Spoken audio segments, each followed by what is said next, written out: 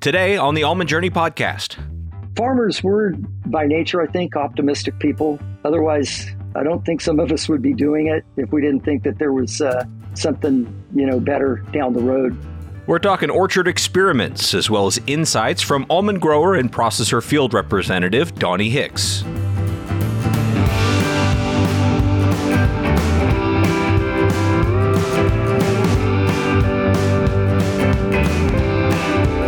Welcome back to the Almond Journey podcast, brought to you by the Almond Board of California. Here on the show, we discover how growers, handlers, and other stakeholders are making things work in their operations to drive the almond industry forward. I'm your host, Tim Hamrich, and I'm traveling up and down the valley, virtually in this case, to feature the leaders who are finding innovative ways to improve their operations, connect with their communities, and advance the almond industry. Today we're traveling to Huson, California to visit with almond grower and Huson nut field representative Donnie Hicks. Donnie manages a small 18-acre orchard of his own, which he says helps him keep a grower's perspective in everything he does. Donnie and I talk about how he's offering up his acreage for experiments in areas such as fumigation, pruning, and subsurface irrigation. Then we talk about his role at Huson Nut and what he learns from the growers he works with day to day. Before joining Huson Nut a decade ago, Donnie worked as a steel rule cutting die maker in the corrugated industry, and he managed the family orchard on the side. Yeah, the place, our home place, my wife has lived here 50 plus years. It was in her family. Back in the 50s, it was peaches, and then her family had a dairy across the street. So they grew corn and oats, and then in 1985, they planted almonds. So I came along 28 years ago, and I started farming the almonds for about 20 years. Many of you probably know Donnie and know that it doesn't take long in talking to him to learn how much he loves his family and how glad he is that the next two generations, his two kids and two grandkids, live close by. Yeah, so my wife and I, we have a son and a daughter, and they're both married. And our daughter has a boy and a girl. And my grandchildren, they melt our hearts. My grandson Henry's 4, and my granddaughter Olivia Reagan is 1. Kind of spoil him a little bit, but my grandson, he loves to go out into the orchard, and he actually likes the almonds in all the stages, in the gel, and when they get to nut fill, and of course, when they're ready to harvest. Well, there's no doubt what continues to drive Donnie to be the best grower he can be, while also serving almond growers from Chowchilla to Chico as a field representative. As we dive into this interview here with Donnie, the first part will focus on his orchard and the experiments that he's currently engaged with. Then later we'll get into his job at Huson Nut and insights for where the industry might be headed. To kick things off, though, Donnie shares about some of the experiments he's doing in fumigation and irrigation. So the 10-acre side I have, it was through the Almond Board and the USDA fumigation trial. And we completed that and still waiting for all the information from our UC Ag Extension here in Stanislaus County. They've been taking all the numbers on it. But the trees look good, just looking at them.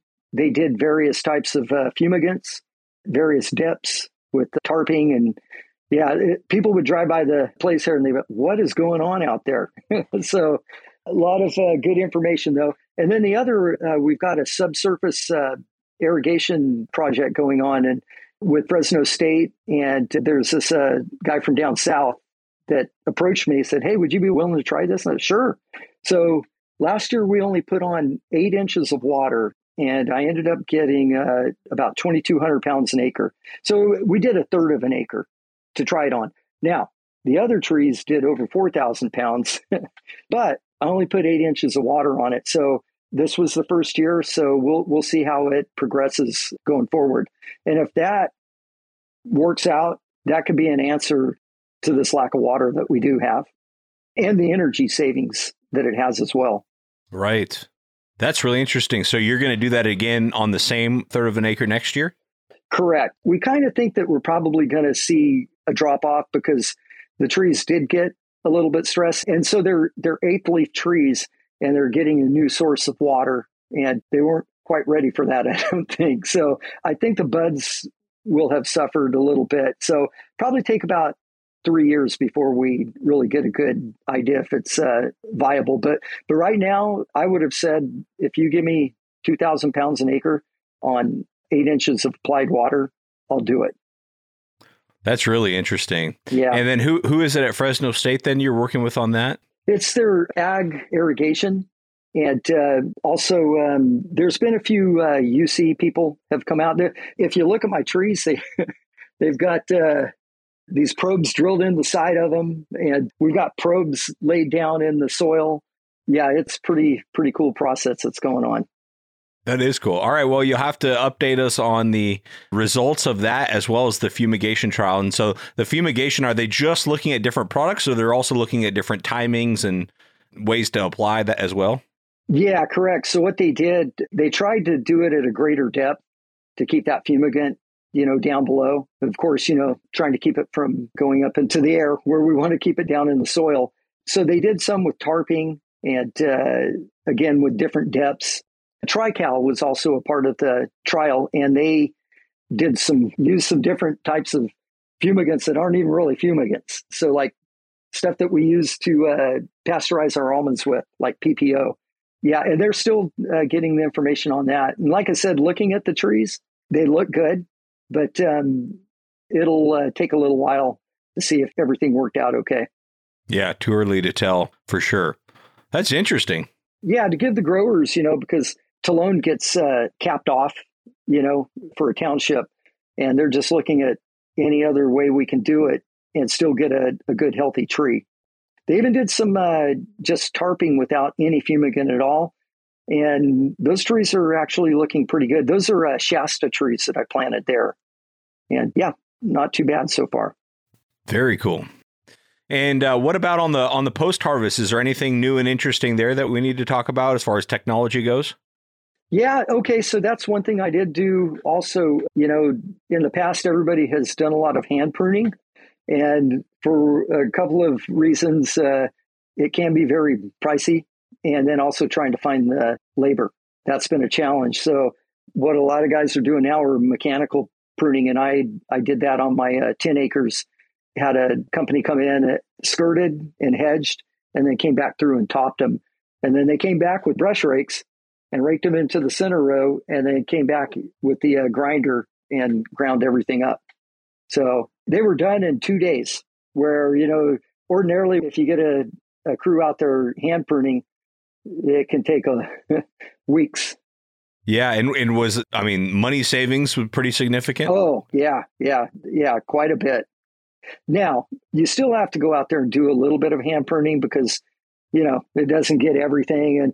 And there are some drawbacks where some of the prunings get caught in the canopy, and you got to go out there by hand and get them out. But yeah, I think that's a thing of the future, especially with my Shasta trees they're 2114, so they're planted pretty tight, and being able to mechanically go in there and take care of things.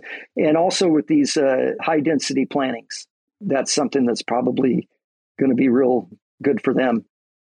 Your job sounds awesome, but I don't know much about it yet. So I'm sure I am only thinking about all the great parts, but it seems like you get to kind of, travel, visit different growers, just talk about how the crop's going. Walk us through kind of the day-to-day of what you do. Yeah. So I kind of tease sometimes I work a little bit harder out in my 18 acres than I do for Houston. That's physically, but it's really nice to be able to farm and do what I'm doing because I'm going through the same thing that my growers are going through, whether it be water issues, price. It really helps me to relate to my growers. And working with growers, I go out every May and visit all my growers to do an estimate of what their crop is going to be. And then throughout the year, just keeping in touch with them. And I'll get calls, asking how the market's looking. That's probably the number one. And then we have a couple of different ways we work. We have a call pool and then a grower pool. And I do have a few in the call pool. And of course, working on prices till they find a good price to sell. And then I write up contracts. And it's kind of nice having technology. I'm able to do that, most of it on my computer. So like my growers up north, it's easy to take care of it that way. And, one thing I don't know, because I'm relatively new to the industry, do those contracts happen on a delivered basis all the time, or how does that kind of work? Yeah, so it's interesting on the for the call pool, you could pretty much sell anytime we start offering prices for that current crop year. And as a matter of fact, I have my 8 acres that's in the call pool, and I actually sold before I even put them on the ground. Yeah, so most of my growers, though, they get everything in and they kind of see what their quality looks like, because you can get, a better price with quality sometimes. And our contracts, we go year to year.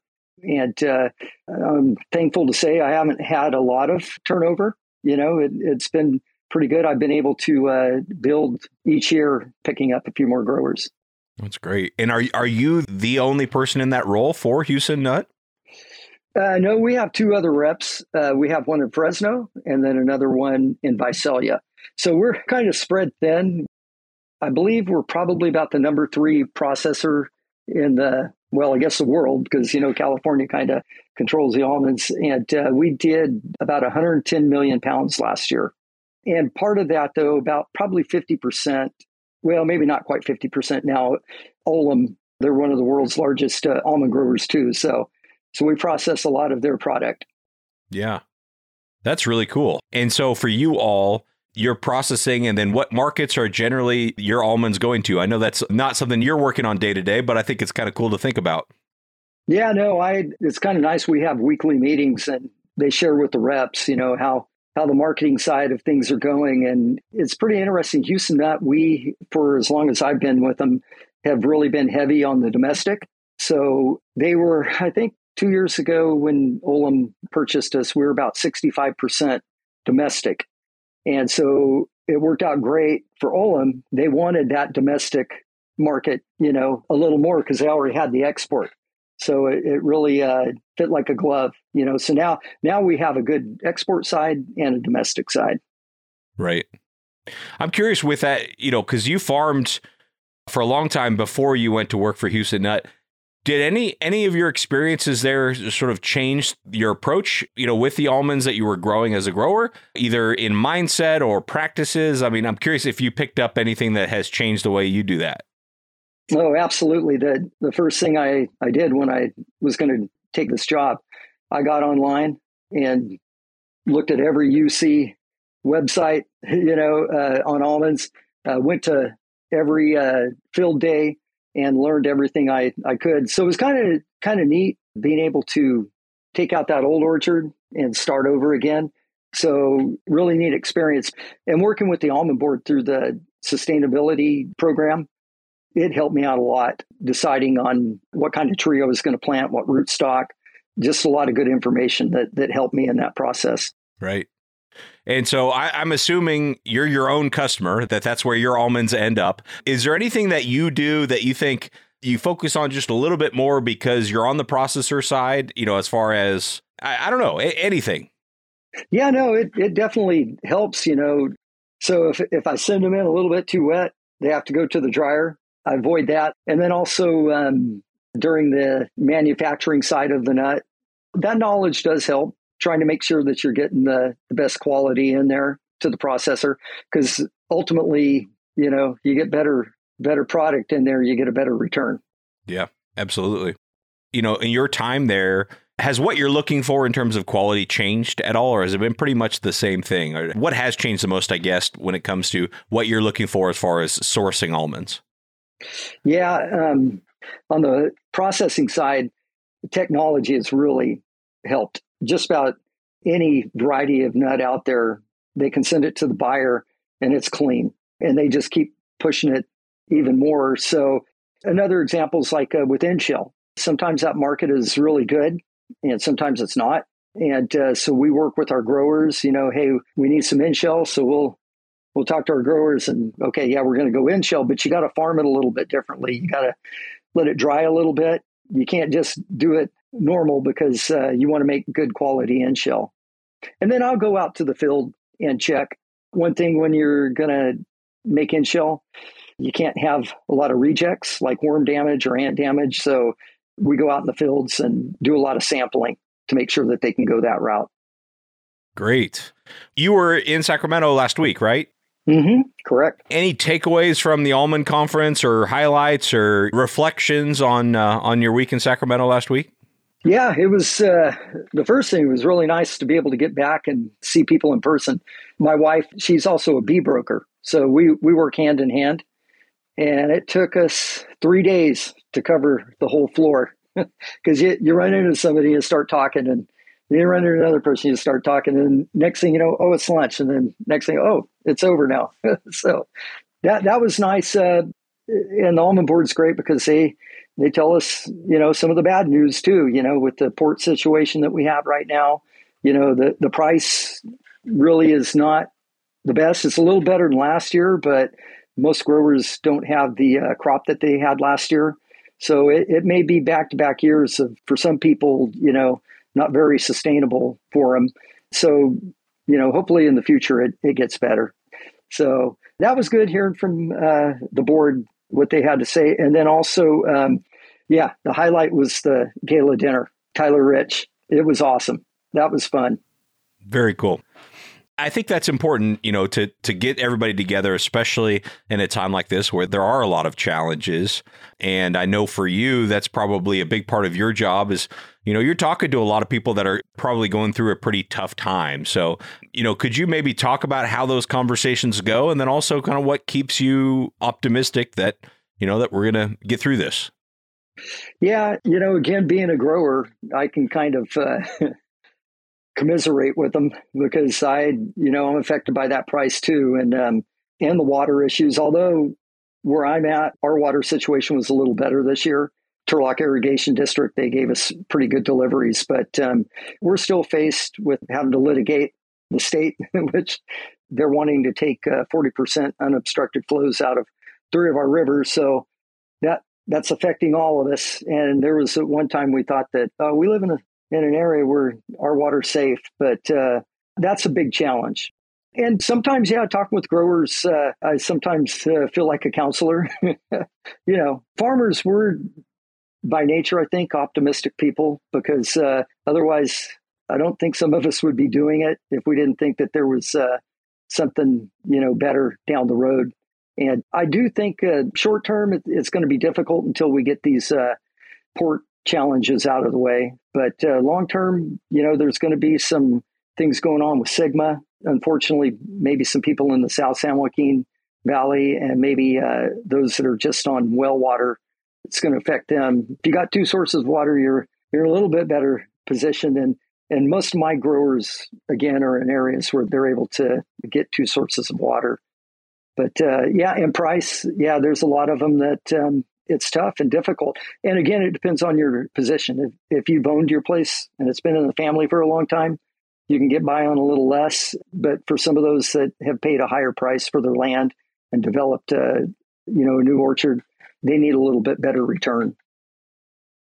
Well, as you think about the future, both of your own almond orchard, but also of all the growers that you serve on a regular basis, what do you see changing other than hopefully better prices and better water situation, obviously? But as you look out to the next decade, what do you think is going to impact the future of where almonds are going?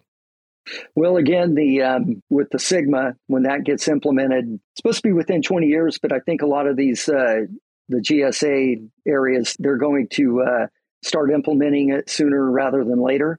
And again, unfortunately, they're going to have to pull out some acreage. And it's just not all almonds. It'll be other crops too. But then that's going to get our production down a little bit below the 3 billion pound mark. But the best thing on the horizon, though, is that the consumers really want our product.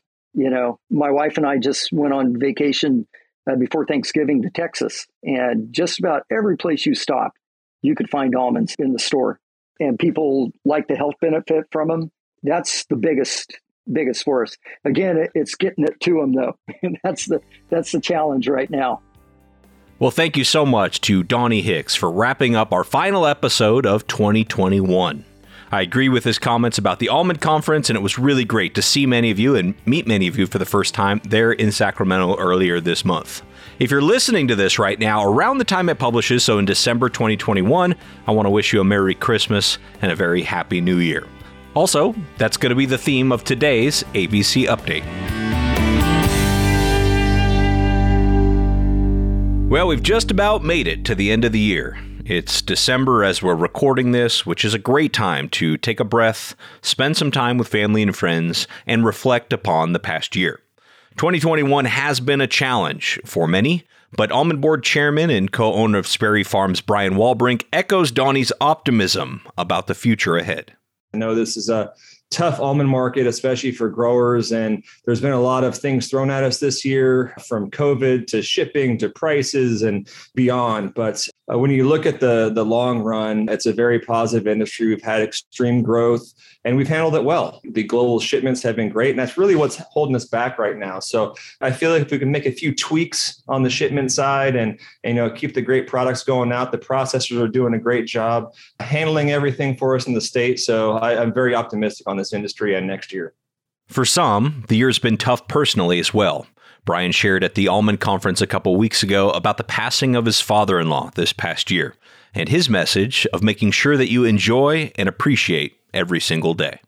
The patriarch of Sperry Farms, Jeff Sperry, passed away with a really tough battle with ALS this year. And it was really an unforeseen circumstance. He was a healthy guy, 70 years old. And that just goes to show you that you have to enjoy life, which was his motto, and really enjoy every day. It really kind of puts things into perspective. He's built a great legacy that Wes Sperry and myself are hoping to live on with. And if you're going through a tough time, there are others out there as well. So, we're all in this together and we're going to get through. Well, 2021 will soon be coming to a close, and I hope you're able to enjoy this holiday season with friends and family. As chairman of the Almond Board, I wanted to give Brian the chance to share a message for the industry for this time of year. I just wanted to say Merry Christmas to all the growers and all the industry members, Almond Board staff, agency. We made it. We did it. All the almond growers and the processors and everybody in this great industry. I hope we're able to really enjoy this time, enjoy it with your family, wherever you may be, and really reset and just have a great week. Have a great week and a half if you can take the time off, and let's get ready for a clean slate in 2022. Well, thank you very much to Brian, and of course also to Donnie Hicks for their contributions to today's episode. I hope you enjoy the rest of your 2021, and please make sure you're subscribed to this show, because we'll be back with more episodes of the Almond Journey podcast in the new year. We believe everyone in the almond industry has a story of their own of how they're making things work on their farms or in their jobs. Hearing the voices of industry leaders, people like Donnie Hicks and Brian Walbrink, may have sparked a connection or an idea that you can use in your own journey. And that's why we want to feature these stories of innovation, resilience, and community here on this podcast. I hope you'll come along for the ride by subscribing to the show on your podcast platform of choice, and please pass it along to others in the industry so we can all share in this almond journey together.